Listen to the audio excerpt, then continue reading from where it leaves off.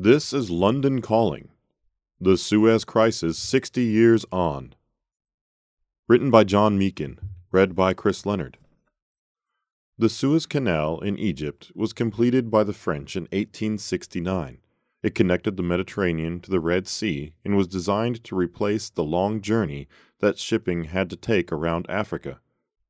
The famous waterway was operated and maintained by the France-based Suez Canal Company, with Britain as the controlling shareholder, and took on great strategic importance to all who used it.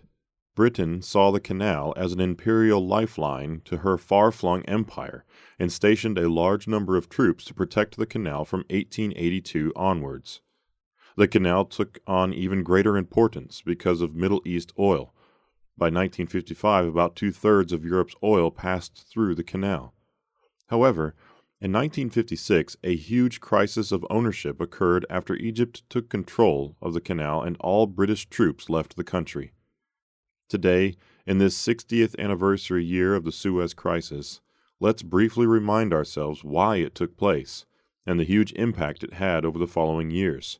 And, from a spiritual perspective, where is God in such geopolitical events? Who's helping whom?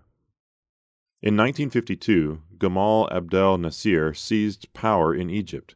He wanted all British troops off Egyptian soil, so a treaty was signed in July 1954 requiring all British troops to be gone by 1956.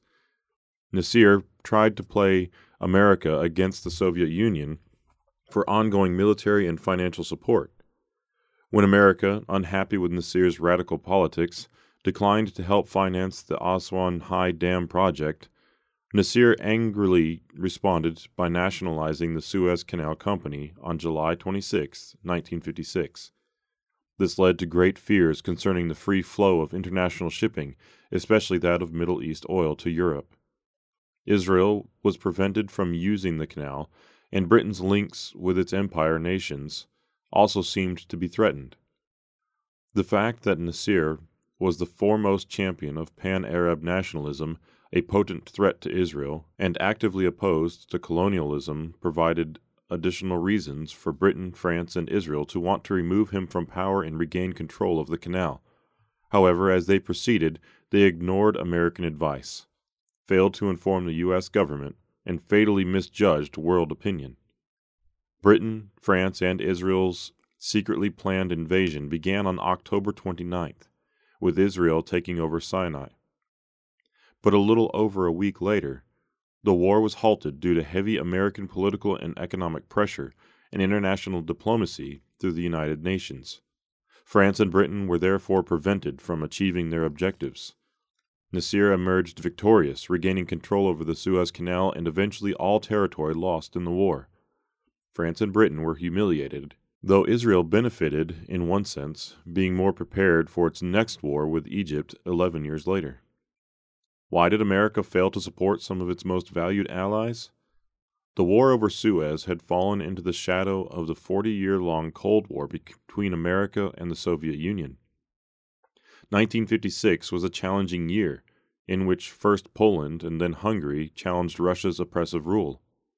Although the Polish situation temporarily stabilized, the Hungarian uprising led to brutal and bloody repression, which happened, crucially, at the same time as the Suez Crisis. America feared that French, British, and Israeli intervention in Egypt would offend Arab and Muslim opinion and destabilize the Middle East. Arab nations might be driven towards Russia and open the door to greater Soviet influence in the region. At the same time, Russia threatened to launch rocket attacks against Britain, France, and Israel, with Khrushchev publicly threatening to go to war in defense of Egypt, giving rise to very real fears that the conflict could escalate into World War III. Coincidentally, Eisenhower was up for re-election on November 6 and needed to be sensitive to U.S. domestic opinion. So, even though Britain and France were important NATO allies, America saw the way ahead as demanding an instant halt to hostilities. There wasn't much that could be done to help Hungary. The canal was closed for 5 months until March 1957, and then reopened to all traffic. The ramifications of these events for many nations were significant.